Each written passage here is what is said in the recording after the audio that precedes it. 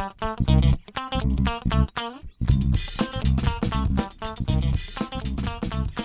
and welcome to IndieWire's Very Good Television Podcast. I'm Liz Shannon Miller at Lizlet on the Twitters. And I'm Ben Travers at Ben T. Travers on the Twitters. And we've got a special treat for you guys today. We're going to admit when we've been wrong this year. Well, if we've been wrong, Liz. That hasn't been proven yet.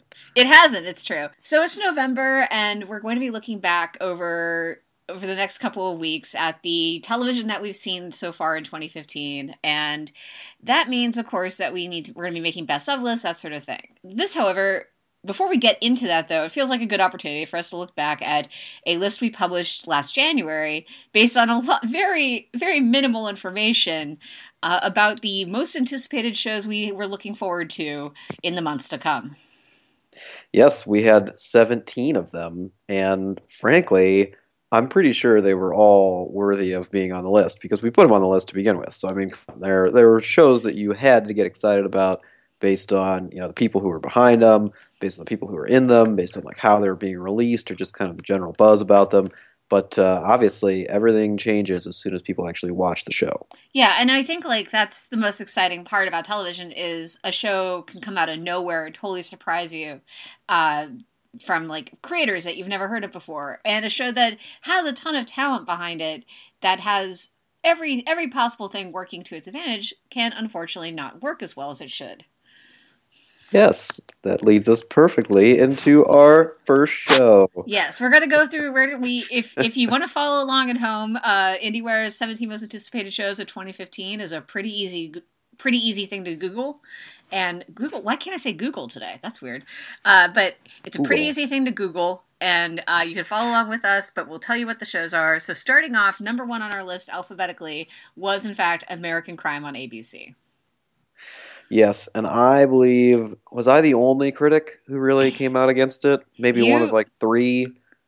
You came down on it. You came down against it early, and you came down against it hard. I think are the notable things. You watched, I think, about 4 episodes before filing your review, and I'd only seen the first one. I was like, but the first one was really interesting. And what did you say to me? I don't know what I said. I said it got worse. I don't know. You basically said it was like Crash, the Paul Haggis film that I don't think anyone really, really likes in retrospect. Yeah, let's not open up the Crash debate because those people still come out of the woodwork and support it. And I can't deal with them right now. But yeah, American Crime became just so overwhelming for me, especially when you watch it, in some sort of binging fashion, or you watch episodes back to back to back. They kept stacking things on top of these characters, making them more and more unbelievable to the point where they just broke, and the story broke from reality. So like it just really didn't work at all for me. I actually did end up finishing watching the entire series, not because I wanted to, but because of these other reviews and all this pressure saying this is actually a really, really good show. I was like, all right, maybe they saw more than I did. Maybe I'm missing something. So I finished it out, and it just kept going down that same path to the point where you knew nothing good could come out of this. There was nothing productive being said in this discussion. I really just felt like it was slamming us against a wall for no reason, causing a lot of pain and torture, and I really just didn't enjoy the show. So I understand why it's on the list, but yeah, it's definitely not one of the best of the year. That being said, yeah, because that, yeah, I'm not going to fight you on that. We actually sent a freelancer to cover a day-long binge-viewing marathon that the Academy held, and he too, like, he was coming to the show from a completely neutral pace, but he too could not get on board. That being said, I'm going to confess something. I am kind of interested in the next season of American Crime, mostly because I like everything I've heard about the new directions they're taking it. I think the central crime, if you will, is going to be a lot more interesting than what felt at the beginning like kind of just a random murder situation. I don't know. I'm looking forward to it. I'm looking forward to at least watch the first episode. Absolutely, and John Ridley is definitely a talented writer. I think he's got a great mind for this kind of thing. I think he's got a very strong voice, obviously. So yeah, I mean, he could definitely make some improvements on season two and make this thing worth watching. So it's definitely not something to just be completely dismissed because of the anthology nature of it. But yeah, I didn't feel like season one worked out very well, and I'm hoping they kind of make those adjustments for season two. Yeah, I mean, a lot of the cast is returning as well. It's worth noting, and that means Felicity Huffman and Timothy Hutton back on screen, and those are good things.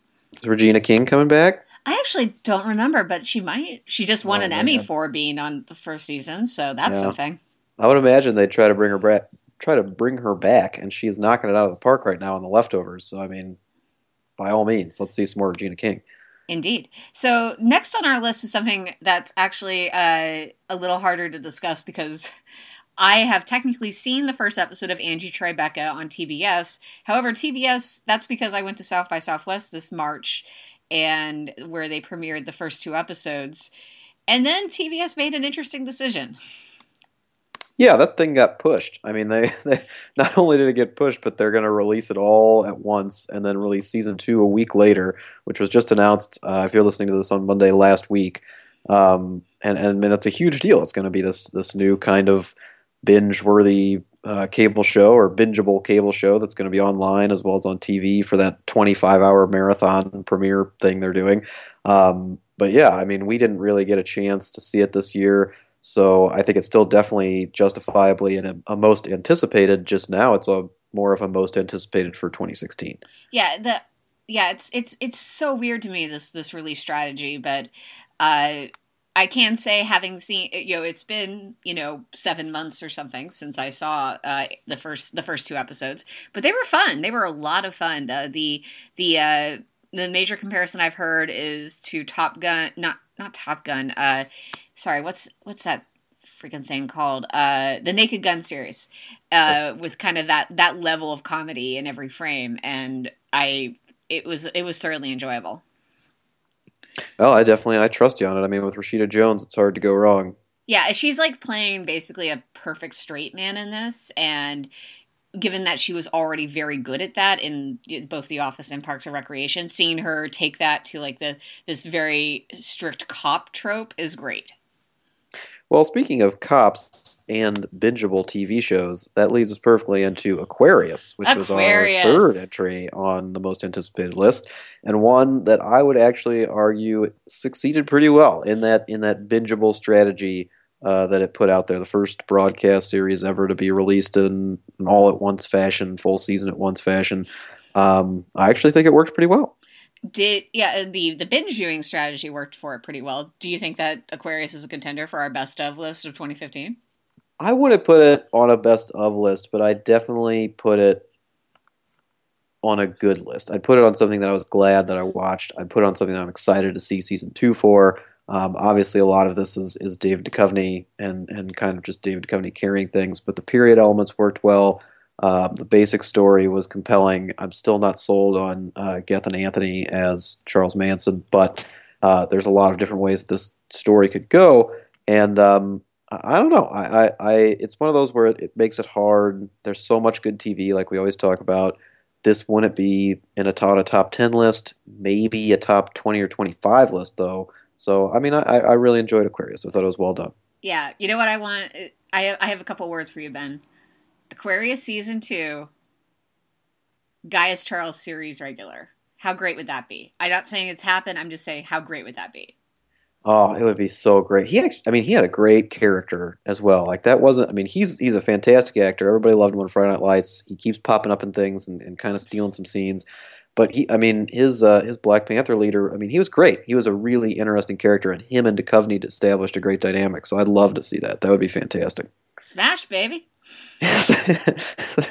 Exactly. Yeah, I mean, I'm not. I feel like Aquarius didn't really connect with me the way I wanted it to, but I was definitely intrigued by it, and I, did not regret the time I spent watching it, especially because I think, as it gets deeper into the Charles Manson story and as it figures out how to work in the other characters involved, I think there's going to be a lot. There's going to be a lot of potential in season 2. Presuming season 2 actually happens, as we get to a later entry on this list, we'll talk about season 2s and the promises that networks make. I imagine that Aquarius season 2 is still happening. There's nothing to say otherwise, but when NBC made the announcement, it was before Aquarius started having real ratings trouble and ended up moving to Saturday nights. So who knows what will happen? Yeah, but Duchovny's going to be riding that X-Files high come 2016, so they're going to want him on. They're going to want him on their network. All the networks are going to want Duchovny after the X-Files, Yes. of course. He'll probably be on every network. He could totally make that happen with these 10, 13 episode seasons. Yeah. How he could, at the very least, cameos. Yes, yes. Of course. What if David Duchovny cameoed in Scorpion? Him and Robert Patrick together again. No, I can't. I can't watch more Scorpion, Liz. Don't put that out there. You've only seen one episode of Scorpion. How bad? That was too much. It was too much, Liz. Oh, Scorpion. Well, speaking of shows that we may disagree on or that we may feel a little bit ashamed about liking, Ballers was also on our list. The Dwayne "The Rock" Johnson HBO, I guess, sports comedy. Yeah, sports comedy is accurate. Comedy is where it kind of seems like a stretch, but yeah, it's got some funny moments. Yeah, I mean, I didn't dig into it as hard as you did, but I enjoyed what I saw, and my only real problem is that it's not as goofy dumb as Entourage, which of course is a show I'm very familiar with. But that's being said, like, you know, The Rock is a compelling lead no matter where you put him. Do you feel like the supporting cast kind of came into their own over the course of the season? Well, there were two things that surprised me about Ballers in terms of the casting. One, Rob Corddry was probably my favorite character on the show. I'm not I like Rob Corddry as a guest actor because that's pretty much all he's done. I think he can be really, really funny, but it completely depends on the part that they're putting him in. And I was expecting to not like this guy. He seemed kind of easy, sleazy, and that's usually what I don't like Corddry portraying. But he really won me over throughout the course of the series, and he's an extremely douchey guy.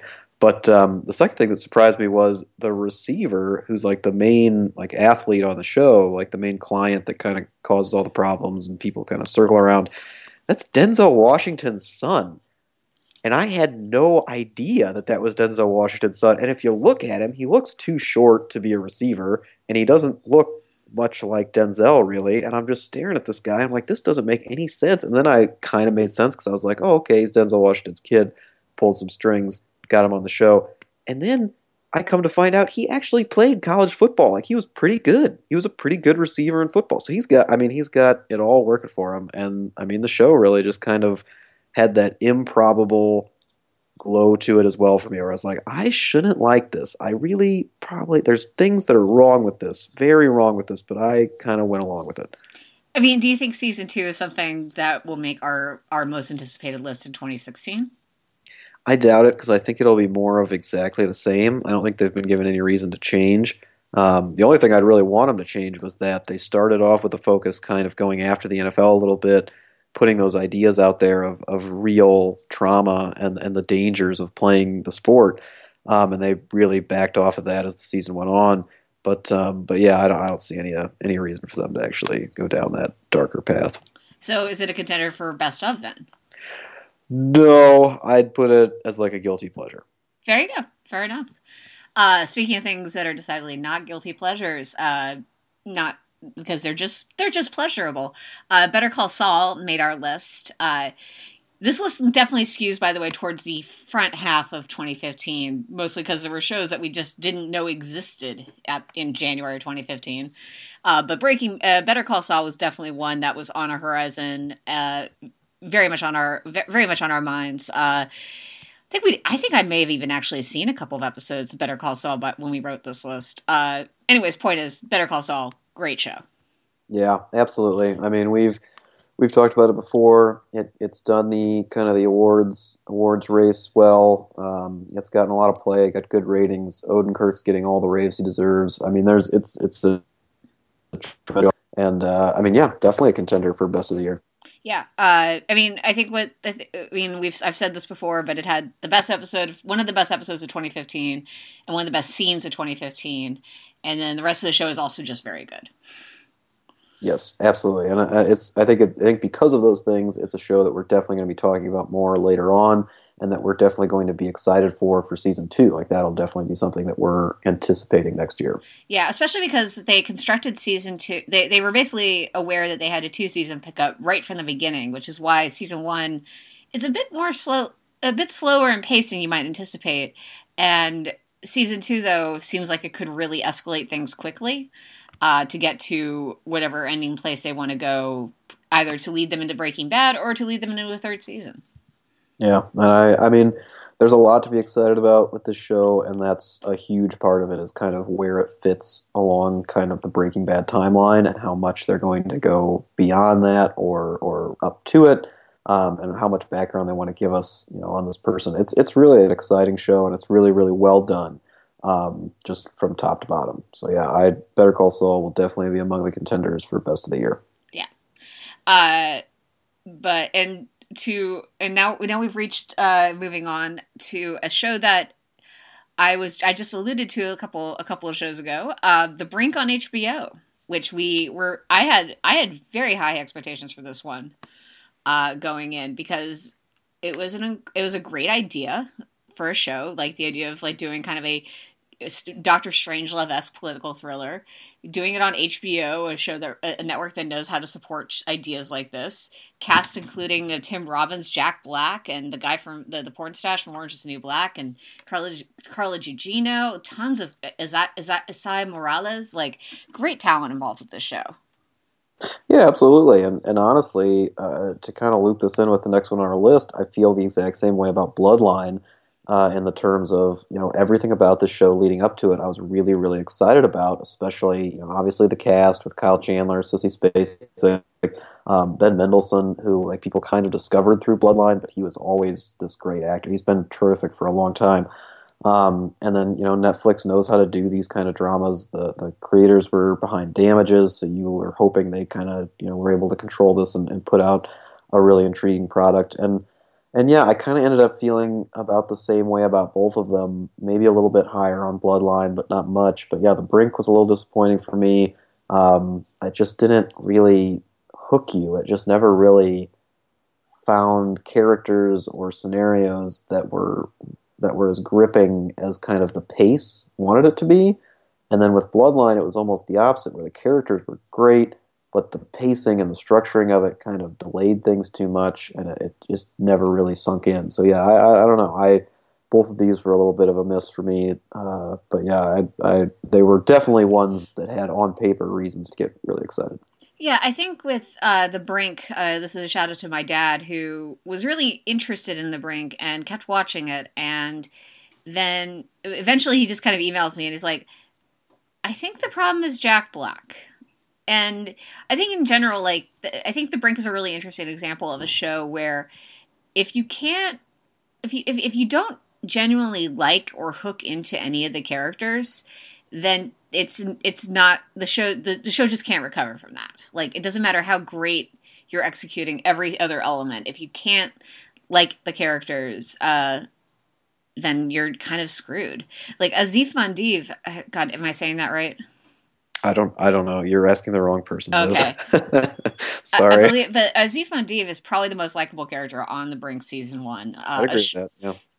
And him and his family are really great, but also they're very much secondary characters to the white men who are at the center of the show. And maybe that's a statement of its own kind, like the fact that maybe the quasi unlikable white male protagonist is kind of on the outs, and certainly HBO has taken back its decision to give the show a season two. That was something. Speaking of season twos that were announced and then taken away, which is sad for the people involved with The Brink, but also those are resources that go towards other programming. Yeah, which is probably a good idea. I mean, The Brink didn't really stir up any awards buzz or even really any buzz to begin with at all. So I mean, I think HBO is very smart in their programming, and they'll figure out kind of a good way to spend that money and put it in a positive direction that'll get them a little more traction than The Brink did. And with Bloodline, there's no way. I mean, season two is happening. Netflix is committed to that. It got pretty good reviews. It got good awards traction at the Emmys. So Netflix, probably considers this a pretty valuable show.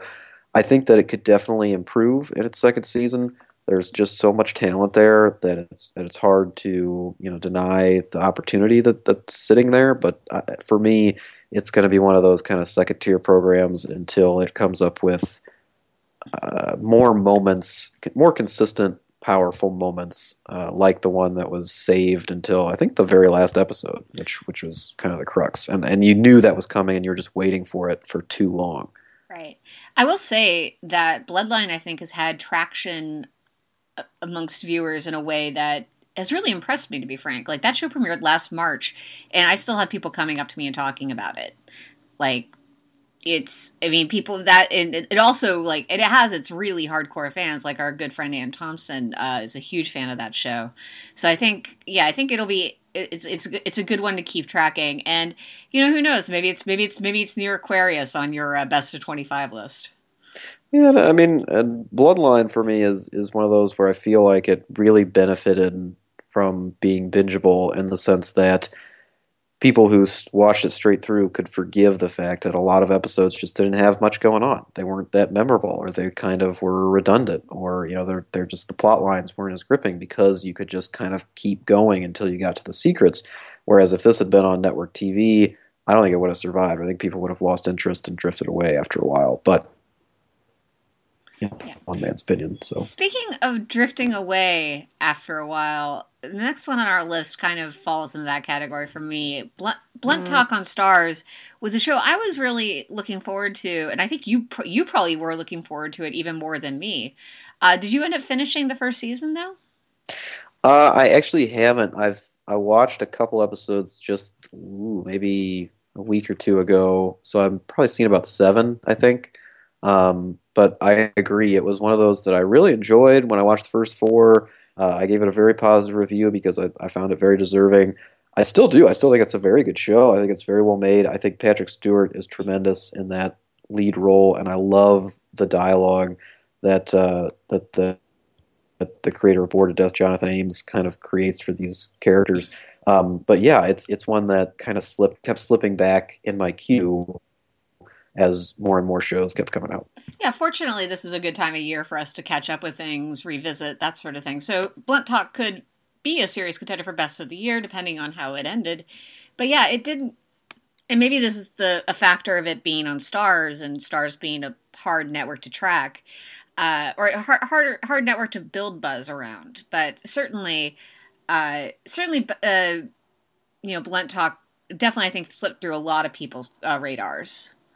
Yeah, I would agree. It didn't get much pickup, and that was one that they gave a 2-season order for right off the bat as well. So we know there's a season 2 coming for this. Kind of what they'll do to reconfigure and try to gain more buzz will be interesting to me. I would imagine they'll try to bring in a few more guest stars like they did in season 1.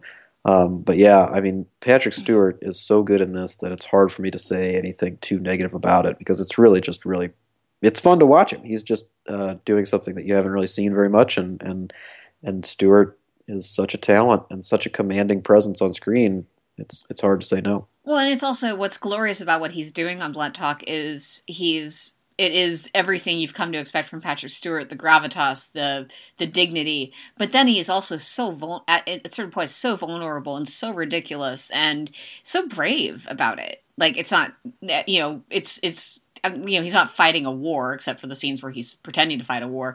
Point is, it's a bravery that, Patrick Stewart could easily not bother with. He could coast easily going forward with his career, and instead he's taking real chances like this.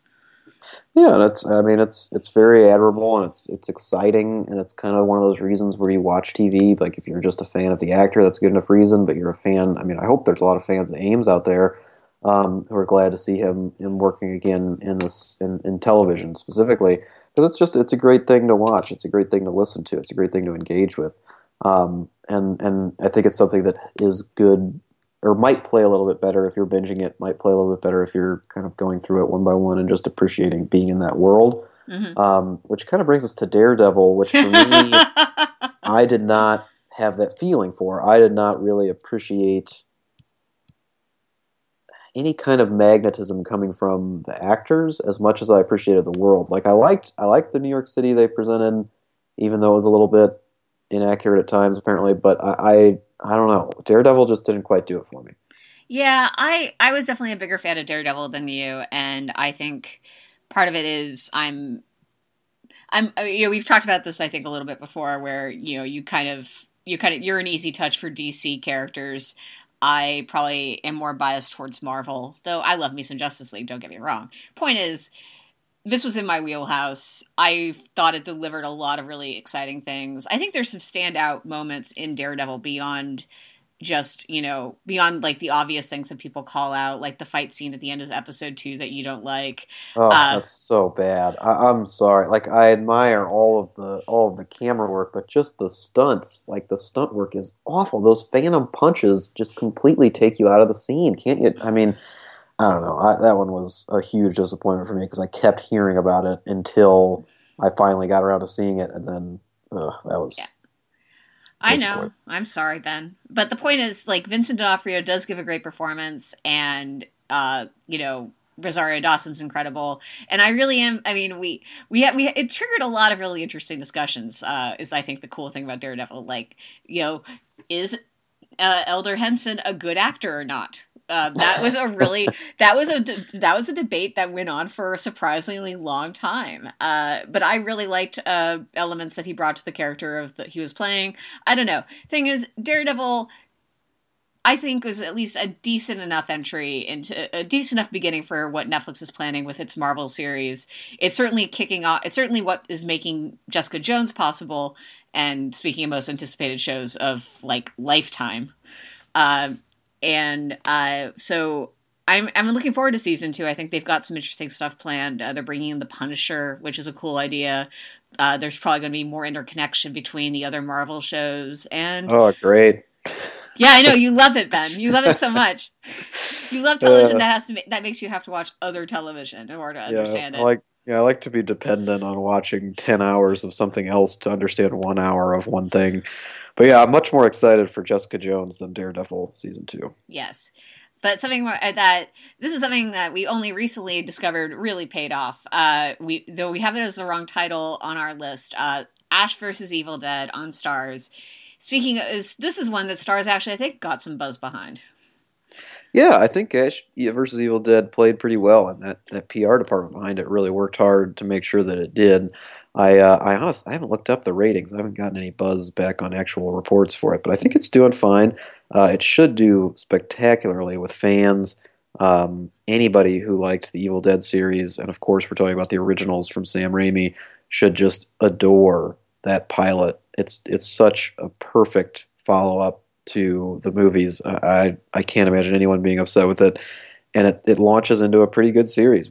I've only seen the first 2 episodes. I think they're only getting ready to air the second episode this Saturday, right? So the Saturday, if you're listening now before Yeah. this, yeah. So we've got a long way to go to make sure that it's as good as the pilot sets it up to be, but it's definitely very promising. Yeah, and this is unexpectedly this is kind of the November is kind of the month of Bruce Campbell because Bruce Campbell is also going to be appearing on a little show called Fargo. Uh, Yeah, yeah.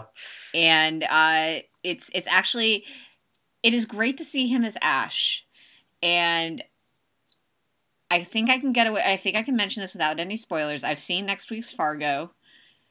Bruce Campbell is there. He's playing a different character than, say, a one-handed zombie killing machine, and it is a different level of performance and a different level of nuance, which is always great to have like right back to back contrasting performances from one actor, and so I remain very impressed by Bruce Campbell as always. Yeah, I think his character for Fargo has been out there for a while, but I won't spoil it in case you haven't heard. It is something I'm eagerly anticipating. But yeah, I'm excited. Bruce Campbell's got a voice out in TV again. I'm excited that Sam Raimi got invested in the medium because he's such an inventive director, especially when it comes to horror. That it's just exciting to watch that kind of thing. So yeah, I think there's a lot of promise for Ash vs. Evil Dead, and by the end of the year, it could definitely be a contender for my top 10 list. It was scarier than I thought it'd be. I was scared. They've always balanced that so well. Raimi has such an inherent understanding of when to make things funny and when to make things truly scary, and kind of, just bouncing those off of each other, and the contrast that those have and the power of that to elevate each other is just incredible. And he does it really, really well in that first episode. True. True. Uh, Completely different. There's no good transition from this from Ash versus Evil Dead to this next show, which is Grace and Frankie. The Marta Kaufman created a sitcom about two women who find that their husbands are in love with each other, and with one of probably the better, just flat out best casts of a new show in 2015. Oh, yeah, by far. I I mean, mean, we're it was. cheating. We're cheating with that statement because it's Jane Fonda, Lily Tomlin, Martin Sheen, and Sam Waterston. Yeah, and that's just I can't even put it into words. That's such a good cast. And I love this show. I actually really, really enjoyed Grace and Frankie. It didn't quite get the reaction that I think Netflix was hoping to, especially from the awards segment. Lily Tomlin got nominated, but that was about it. I really thought that Grace and Frankie produced a lot of quality episodes, some stuff, some engaging topics, some kind of character development into areas that we just don't usually explore with television, which is again something very exciting for new series that are coming out when there's so many TV shows out there. I don't know. I thought this really worked well. I'm very interested to see where season two goes. I don't know if they're going to try to make changes to appease a wider audience, or to appease awards voters or whatever's. But I really liked it as it is. Yeah, I think the big thing with Grace and Frankie is that it's sitcom, like Marta Kaufman's sitcom roots were really showing through in certain episodes. There were definitely moments of banter within episodes that felt very very much waiting for a studio laugh track that didn't happen. That being said, like if I think if season two commits more fully to the drama that is really inherent to its premise, then it's going to be probably really remarkable. Yeah, you're right. The pacing was something that you kind of had to get used to, and it was a little bit of a. There were spots, like you said, there were those moments where you're kind of like, okay, this needed to move a little bit quicker. You could have edited this a little bit tighter. But yeah, I don't know. It all kind of came together for me over the course of the season. So maybe they're just all set to go for season two. But yeah, you're right. I'll be interested to see where they go. Yeah. Moving along. Oh, Happy-ish. Showtime's Happy-ish. Speaking of shows that where you were the lone critical dissent. Yeah, and shows that aren't getting a season two, that one Yeah. got canceled. So what is this? Is I this the think first one? I think the first one on is no Brink got canceled as well. Well, yeah, it got a season two and then it got canceled. This one just got straight out canceled. And Yeah. frankly, I'm still a supporter of this. I especially like the early episodes. Kind of the brash attitude of it won me over, but I could see where it would be taxing for others, like where it would just be a little much over the course of a 10 episode season. It's a strong-willed attitude. It's something that has a pessimism inherent to it that's contrasted with a little bit like touches of optimism, but only in a very insular focused space of like the family itself. It's a very interesting show. I thought it had a lot of good ideas, but it's maybe just for a too minute portion of the population. And I think the problem is I think it never was able to escape the question of what would the show have been like if Philip Seymour Hoffman hadn't passed away and actually ended up starring in it. I would actually disagree with that. I mean, that definitely was a thought that was in my mind for the first episode, but after that, I thought that Coogan very, very ably embodied this character. Like he really kind of made it his own, and it made it hard for me to actually think of what Seymour Hoffman would have done with it. Like I'm sure he would have been fantastic, but at the same time, I just really appreciated Coogan in this role. So I don't know. I that was not a problem for me when I was watching it. But like I said, or like you said, I'm one of the few people who gave it a positive review. So maybe that was what was hampering other people. Yeah. Okay. Well, we're almost through this, Ben. Just a few more shows. Speaking of which, Last Man on Earth. Last Man on Earth. Yeah, that's that.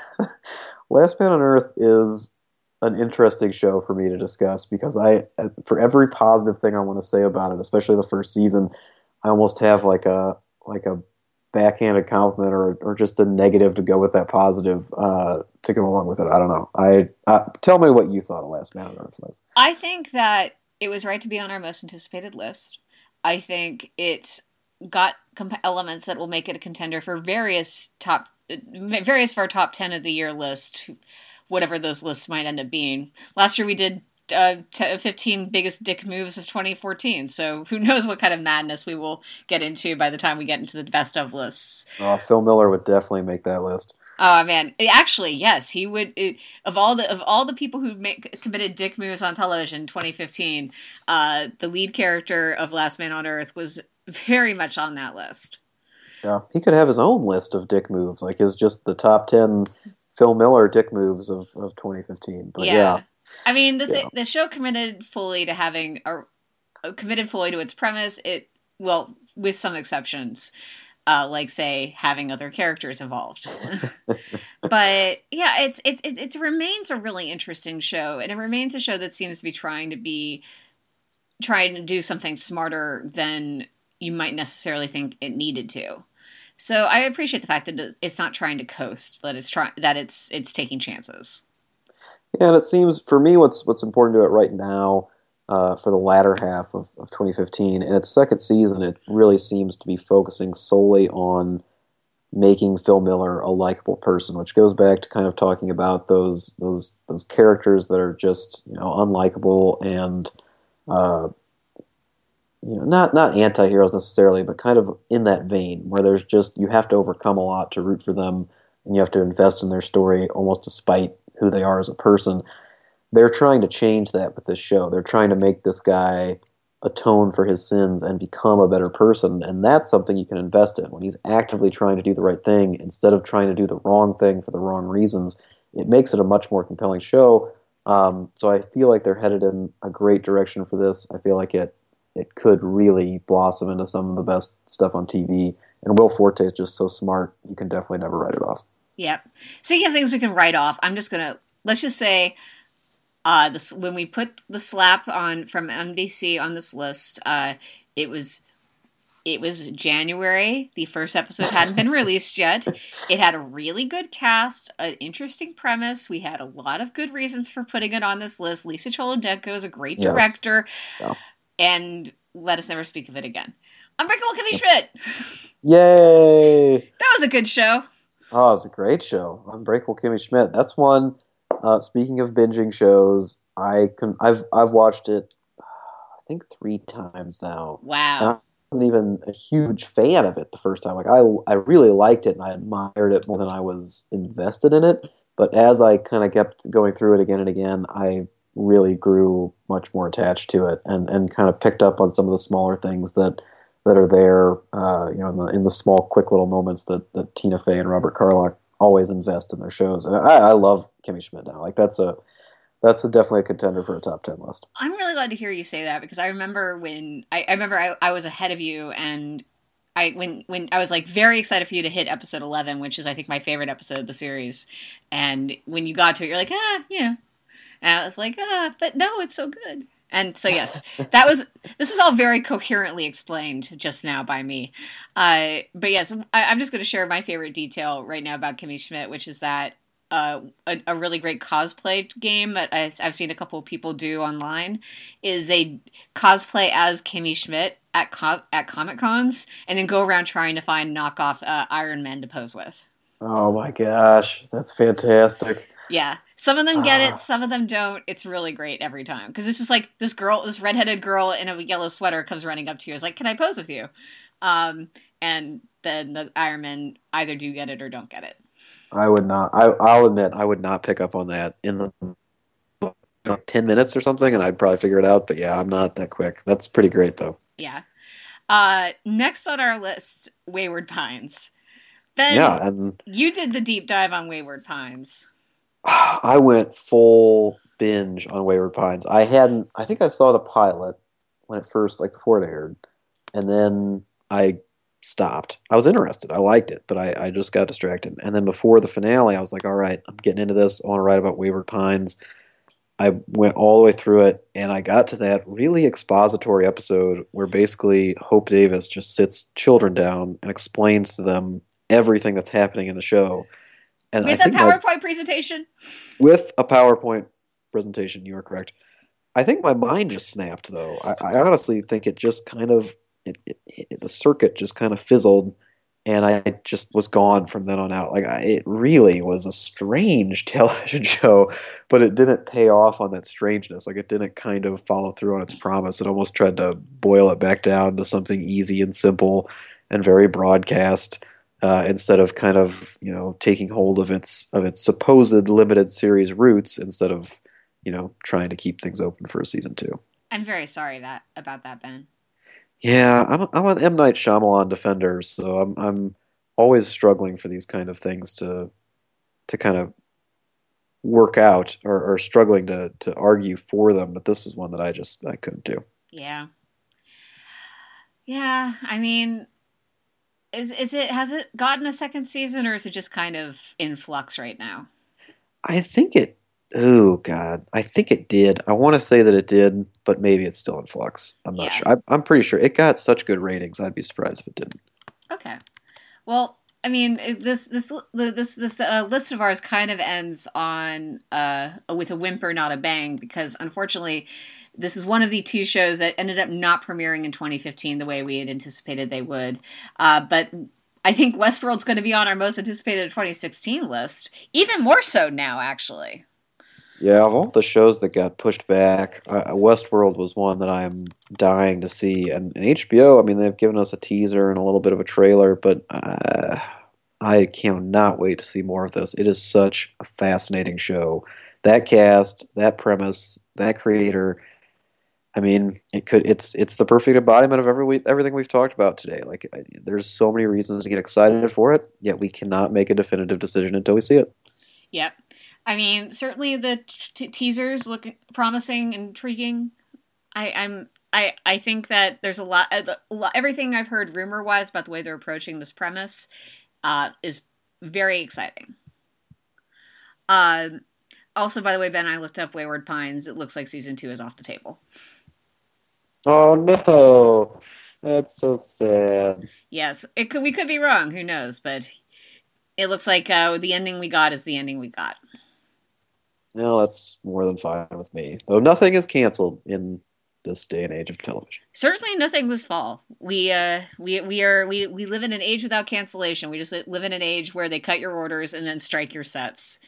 If you want to look at something sad, Google "Truth Be Told" set, and you will get a photo of the sets for this NBC sitcom that got its order reduced and then has been literally wiped off the face of the earth. Very, very true. And speaking of shows that maybe people aren't watching, Liz, what was the best thing you saw last week? Good question, Ben. I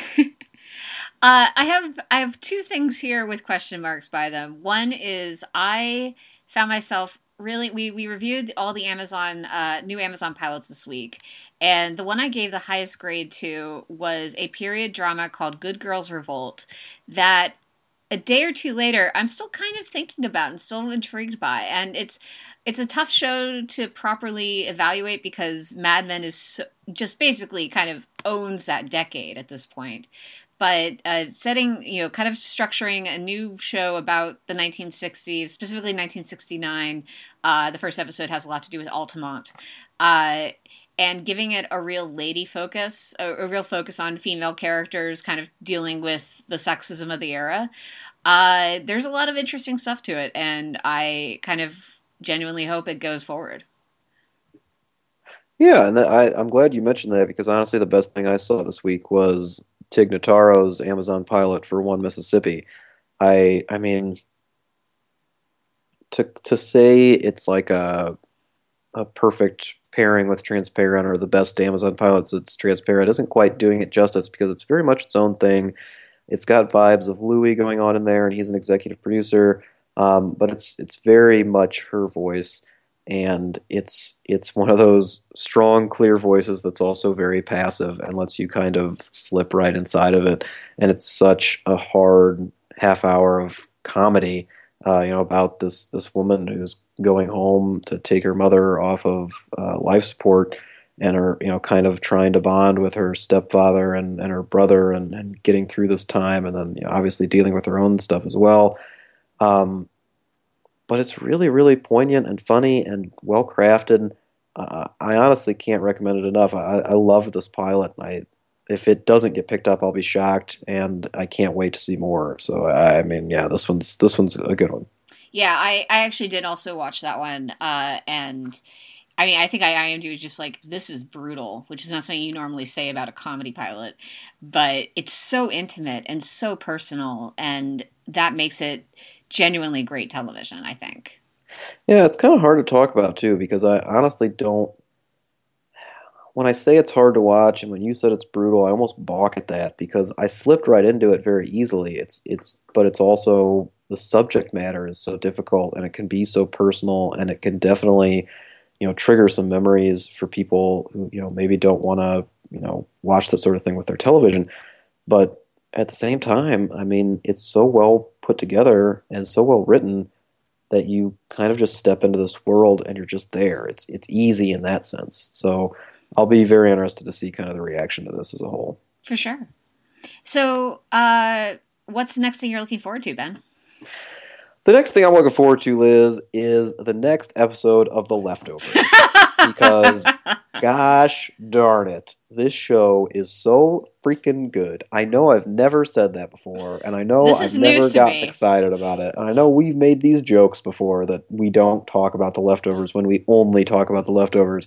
But for the love of God, last night's episode, I thought the one with Christopher Eccleston was great, and then I watched last night's, and not only were like the actors just on fire and the screen just blazing with their intensity, but so many secrets were revealed, like so many little snippets like things that were teased in the earlier episodes came to light, and that was so satisfying. And then so much more was set up down the line, and this kind of battle has ensued for these people's lives. I just there's so much going on in that show, and I love it so much. I can't wait for the next one. Oh, all right, I'm done geeking out. Liz, tell me what the next thing you're looking forward to is. It's The Leftovers. Okay, let's keep talking about it. I was just going to mention that I thinking about the season as it currently stands. This is the episode that aired Sunday night. That aired Sunday night is episode 6. There are 4 more episodes, Ben. Yeah, I know. And I do not. I just don't know what else can happen. I mean, everything could happen, I guess, is the answer to that question. But man, So it makes it such great TV, Liz, when you don't know what's coming next, but you can't wait to see it. And then when everything that you're watching actually makes sense. Like as it's happening, you're surprised by it, but you also understand it. You can see how it reached from point A to B and the decisions they're making. They're so honest, their characters, and they have such an understanding of the situation and how it would affect them. It's creating this just brilliant television. I can't say enough good things about it, yeah, obviously. obviously. Um, but the real answer is so I am looking forward to the leftovers as it continues forward. Perfect. All right. See everybody next week. I am going to shout out though that I'm looking for the next thing I am actually genuinely looking forward to that is new and exciting is The Expanse, which is a sci-fi series that is releasing, I believe, at least one episode in advance of its December premiere date going forward, and I think it's a show we're going to be talking about a little bit more because I definitely want to get your perspective on it, Ben. It's smart sci-fi on a level that sci-fi has what used to be called the Sci-Fi Channel hasn't really committed to in a while. It's got a great cast. It's got a lot of production value behind it, and could genuinely take on the mantle of. I mean, it's going to get. People are going to call it the next Battlestar Galactica. That might not be the right comparison point, but there's a lot of intrigue to it that I think we're going to want to discuss. Well, I'll see if I have time to get to it after I write 10,000 words about The Leftovers, but whatever, Liz. I'm sure you'll make the time. Yeah, I will. No, that sounds really exciting. I'm a big fan of sci-fi done right, just as we're big fans of everything done right around here. But there's something about that science fiction universe that opens up a lot of possibilities when you have the right creative minds behind it. Yeah. And I got to talk to those creative minds a lot at TCAs. Ended up accidentally kind of talking to them for an hour about science fiction, and Nice. we're gonna figure out a way to make sure you guys get to read pretty much all of that. There's a lot of discussion about hats. I'll just say that hats are very important, As always in the sci-fi world. especially the Thomas Jane. Well, of course. And you get to read about that and so much more at IndieWire.com, where you can find reviews, interviews, features, and whatnot and so forth about all the TV shows that we're watching and all the TV shows that you need to watch or don't need to watch, as the case may be. And if you are interested in learning about movies that you need to watch but maybe won't go see, then definitely make sure you listen to Screen Talk Podcast with Ann Thompson and Eric Cohn. They're going to give you all of the movies that you don't have time to go watch, but you should try to make the time to see. And then if you have additional time for that, make sure you listen to Dana Harris's, our editor-in-chief's IndieWire Influencers podcast, where she's talking with everybody in the industry who's interesting and exciting, is on the cusp, is pushing the boundaries for things. It's a fascinating podcast. Make sure that you have the time to listen to that too. Yep. And you can find Ben on Twitter at Ben T. Travers. And you can find Liz on Twitter at Lizlet. That's with an I and an E. That's correct. We will be back next week because it is a week with a Monday in it. And in the meantime, keep watching television.